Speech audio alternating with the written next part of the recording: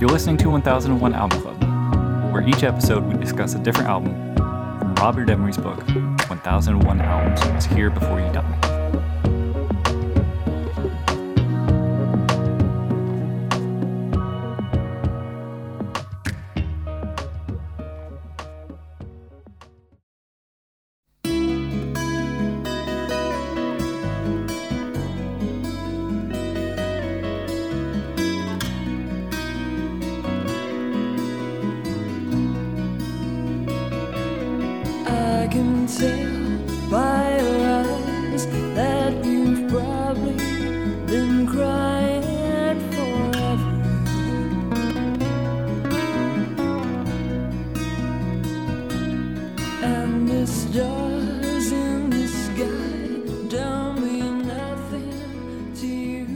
This episode we'll be talking about Everything But the Girl, Idlewild. In the room I have Rob. Hey, friendo. Hey. And on the line I have Josh. How's it going? And Kyle. I don't want to talk about it. Idlewild is the fourth studio album by the British musical duo Everything But the Girl. It was released on the 29th of February 1988 on Blanc y Negro Records and Sire Records. The genre is sophistopop and the producer is Ben Watt. I'm going to read from the book. Gareth Thompson.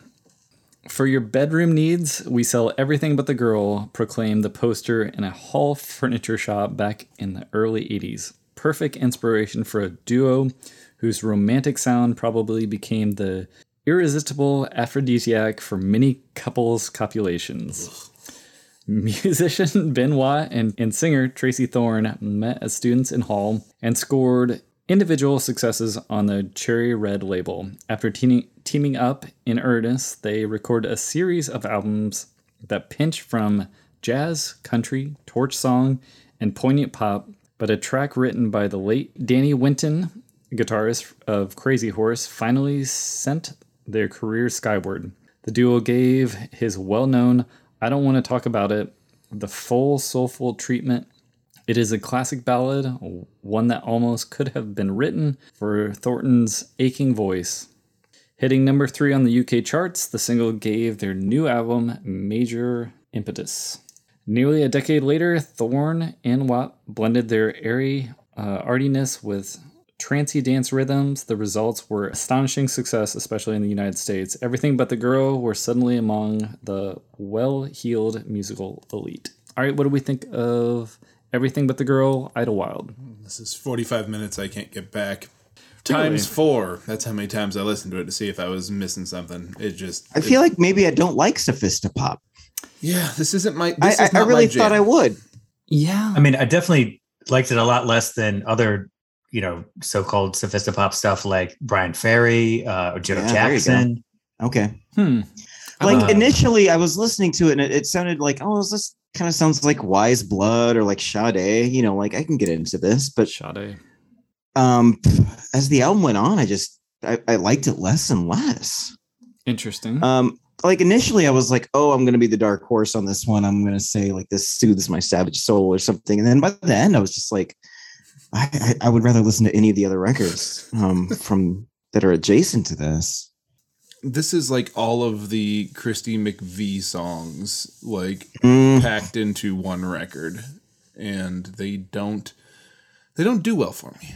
I don't agree with that, but I see what you're saying. It doesn't have much of an identity. I feel like it's just kind of like vanilla. It's just I'm starting to pin down certain things about sophistopop in relationship to the it seems like an eon ago when we were talking about soft Brazilian jazz. I love soft Brazilian jazz. It was hard to pin down why you would dislike the music, right? Because it evokes a certain musicality to it. It's very professional. It's very soothing, but it doesn't have those. I think I Don't Want to Talk About It does have the hook that maybe a lot of these others don't. Yeah. But it's really hard to pin down. Okay, it just kind of glazes over me, where I'm listening to a song and then it kind of bleeds into the next song and then the next song, and I don't have that hook. And Tracey is kind of notorious for not writing hooks, quote unquote hooks, the choruses. Now she's really good at it. Yeah. And so I think these songs just kind of give you good melodies. They're very well produced, but it just has that, it doesn't have that flavor, that it doesn't have something extra that is going to stick with you. Yeah. Well, she says that like she wrote this album like she writes short stories as opposed to songs with choruses. And I agree, it totally lacks good pop vocals as far as like hooks and stuff go. And she even said that maybe they should have stayed as short stories. I don't disagree. So I Don't Want to Talk About It is on the re-release from 88. Sorry. I mean, I guess, but they both came out in 88. So that's so weird though. Like it doesn't even like indicate a CD release for this until 2012. So should we be listening to I Don't Want to Talk About It, or should we be starting right with Love Is Here Where I Live? It's one of those. So they're different. Yeah. Yeah, it's one of those weird things like Paint It Black, where it's like right there around the exact same time, but it wasn't quite on the album, but then it was quickly added to the album because it was a hit. So I think we can talk about the sequence too.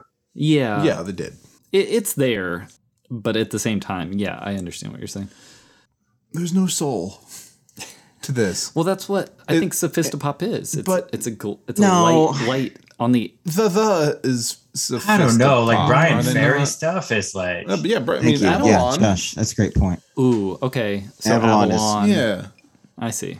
and you gotta like Brian Ferry, right? This sounds like it likes was Brian written by an Ferry. AI. Like this sounds like somebody just fed some. Yeah. And I only bring up just because it was. I mean, this is a duo doing a thing, and they just got some synthesizers, and they just got this drum machine, and one of them's figuring it out, and old boy from the is doing everything by himself, using basically the same equipment, but writing these fucking grand like pop oases. But then this sounds like, I mean, the drum machine and synth and sound effects and production, it's literally to me, it's like it's the karaoke version of the song. Yeah. That's what it sounded like when I listened to it. Like if you hear like the karaoke track. Yeah, you can see the Japanese family in the background walking slowly through a grassy field, like while you're singing the song. It's like somebody surgically removed the edges from the song. Right, but what made me wonder is what does the karaoke version of this song sound like? Yeah. Oh, did you look it up? No. I think we should wait until we're all together and we'll sing it together. Okay, fair enough. But Tracey Thorn's voice, I mean, is very good. Yeah, it's gorgeous. For this music. I have to admit, I was very, very impressed with how, like, if we're talking about singers, she does a fantastic job with the melodies, with how these songs are sung. I mean, she's fantastic in this, but I do understand, yes, the backing track does sound generic to us. And that could be a product of the time, right? That we've just heard this now ad nauseum in every department store. Not to get crass, but going back to years. that review, like, I couldn't imagine trying to fuck to this. This sounds like a real bad time. Too soft. I mean, That's the pull quote, right? what am I supposed to do with my hips? They're just not shaking, Like, what? Guess I don't like sex anymore. This you will recall in after years, though you may weary of this frailty. These days remember, always remember.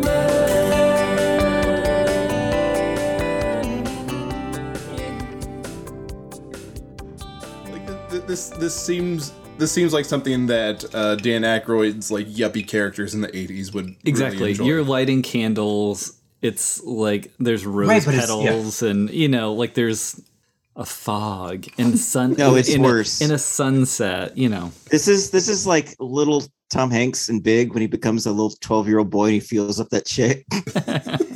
Grabs her. Right, no, boob. but that's exactly this what I song. thought of with That's this. it. Is that like it's meant to be this mood-oriented like soundscape type thing, and it's emotionless. It doesn't bring you into anything. Yeah, it's totally It flat. doesn't, and it's just so heavy-handed, and it just so like it's This is Yeah, shopping in the mall music. It's like in a bad mall in a movie that's making fun of shopping in bad malls and movies, right? Like Yeah. it's that bad. It really is. It could be a parody. It's Night of the Comet before the comet hits. Yeah. That's for you, Rob. Thank you, buddy. I think a more apt comparison, you were saying Brian Ferry before, but I think Sade is probably if we want to talk Sophistopop, we'll talk Style Council and Sade, because I think those I are... like Sade and I didn't like Style Council. Well, Yeah. I like them both. So Yeah. what do we do now? And I think... No, I'm with you guys. I'm with it. It just doesn't... It sits right on the surface. okay. Can we talk about the lyrics then? Sure, yeah. Sure. Yeah. Let's Did get someone into read it. them? Because I bet they might be good. I did. Well, I so took a gander. I can't tell you guys how many times I heard lines like, okay, so I've thought of having children, but I've gone and changed my mind. When I listened to this, I just kept like shrugging my shoulders and going, okay. Yeah, like you, I looked at the lyrics and I thought about like Grace Jones singing them and how much like more interesting they would be. yeah. Yeah.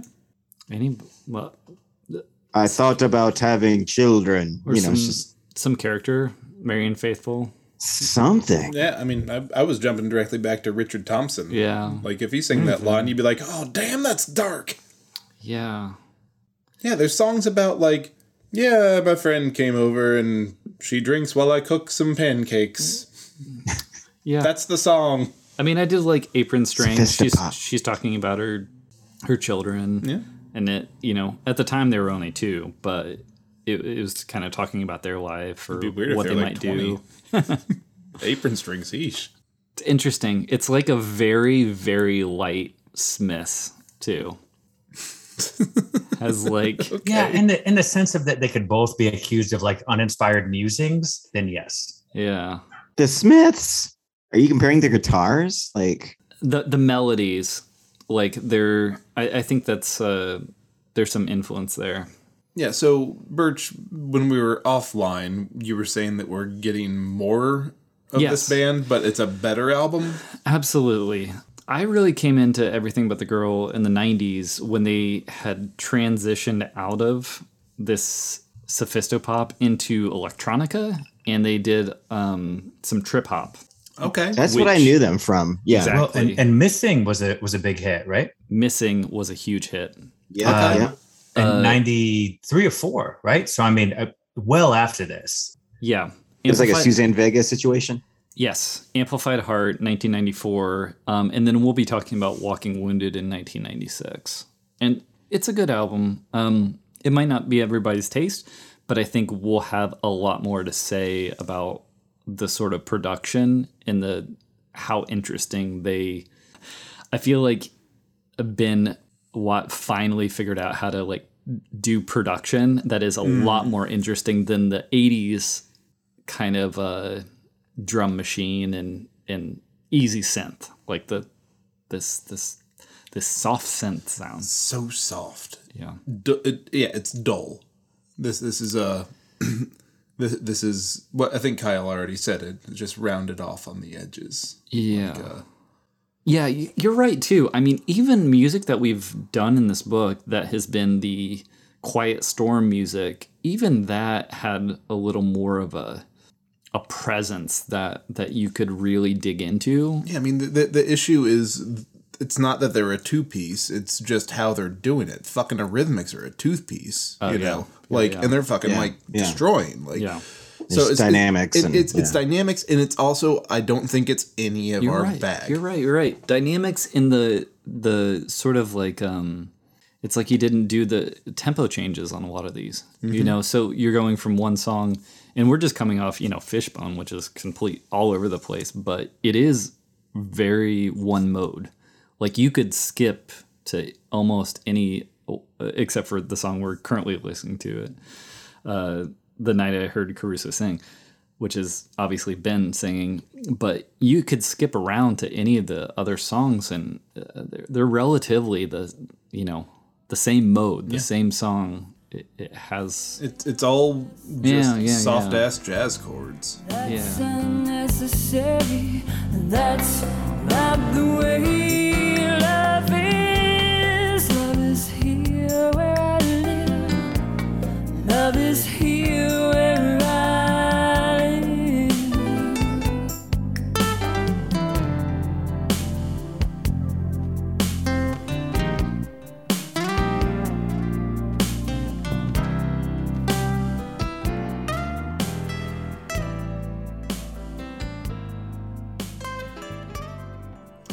What did you guys think of Ben singing on The Night I Heard Caruso Sing?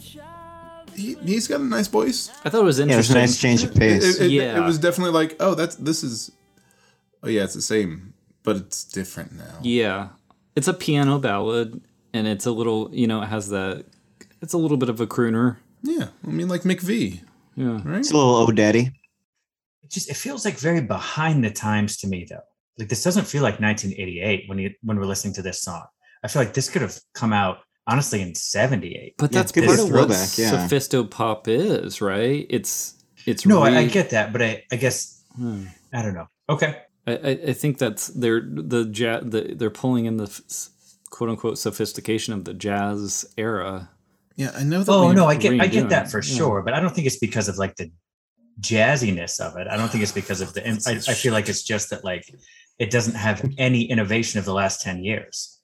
It just doesn't have any like. Sure, I don't. Yeah, you're right. So Goodbye So Sunday. with a lot of Sophistopop stuff, it still has some innovation of the time period in between. They're just drawing from other influences and doing it a specific way, right? Maybe I like Trevor Horn produced Sophistopop. Yeah, Maybe that's. I can see that 100%, Rob.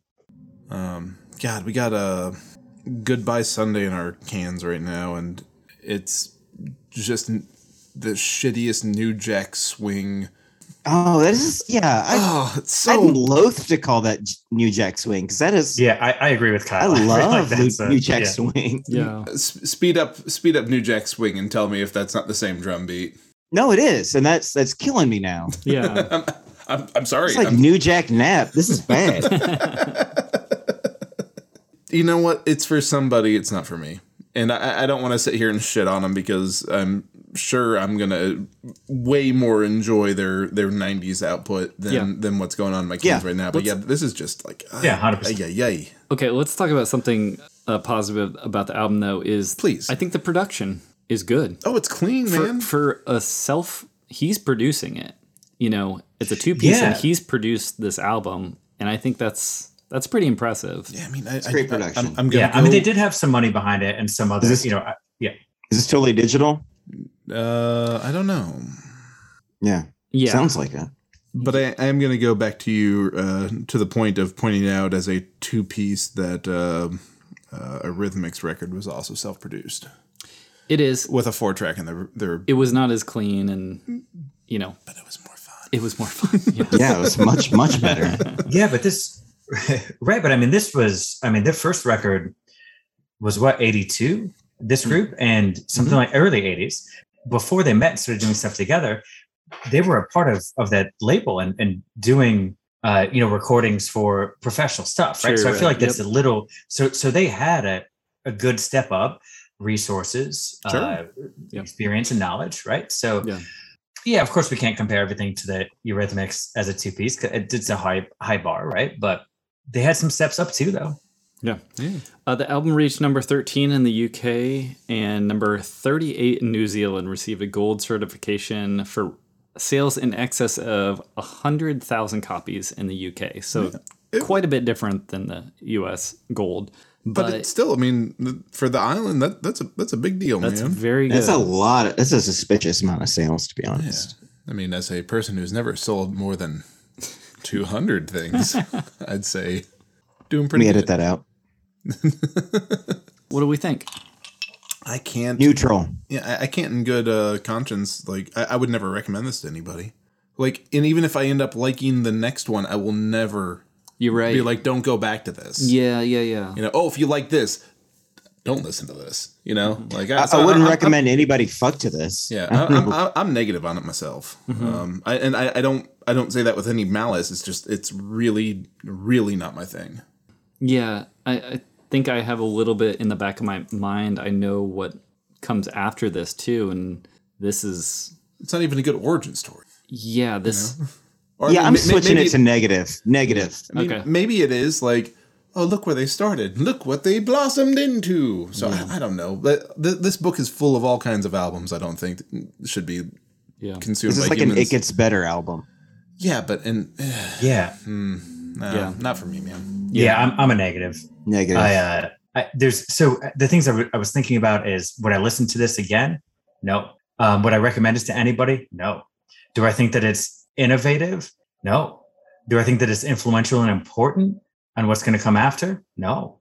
I wanted to recommend that first track until I found it's not really the first track on all versions of the album. Oh, right. No, that's the best part. I mean, honestly, like my favorite part of the record is the guitar tone and the guitar lines that he takes off of what Crazy Horse was doing on that cover song. That's my favorite part. That's the most melodic and catchy part of the entire record is those guitar lines that he does change a little bit, riffs off of a little bit of a cover song.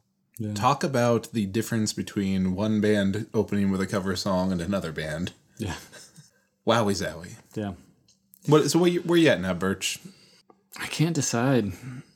I mean, I think I'll say negative, but I do think that there is value in pop production that Everything But the Girl has created in this album. I'd say it's a footnote. Yeah, I think that this was, when you're talking about other albums or kind of that style of music, not at all my style, but I do think that they do have something going for them as producers, as artists, that they're showing other people how to do this sophistopop 80s style, I guess. Yeah, that's a good point. I like to think that I'm a grown up enough to be able to, even if I don't like the genre, I can go, okay, sure, but this is done really well. And I don't feel that here. Yeah. No, I think that's fair. So, Birch, do you think that this album belongs in the book? That's a hard call. It's a really tough call because, well, you just have to consider, I mean, if this book is going to have every genre of music, every style, is there another, what would we put in this book that covers this sort of very, very light, airy, sophistopop element? It's already in there, Sade. Like, there's better examples of that. You're right. And Sade is pretty good. I'm just going to pop in and say Justice for Exotica, because we have none of that in this book. Yeah. It's a little bit different. It's not as like a cleaned up 80s digital sound like this is. But you're right. Sade really covers a lot of bases for this sort of genre. And it's a much better album. Cool. Yeah. All right. Next time we'll be talking about Living Color. Vivid. Thanks, Joe.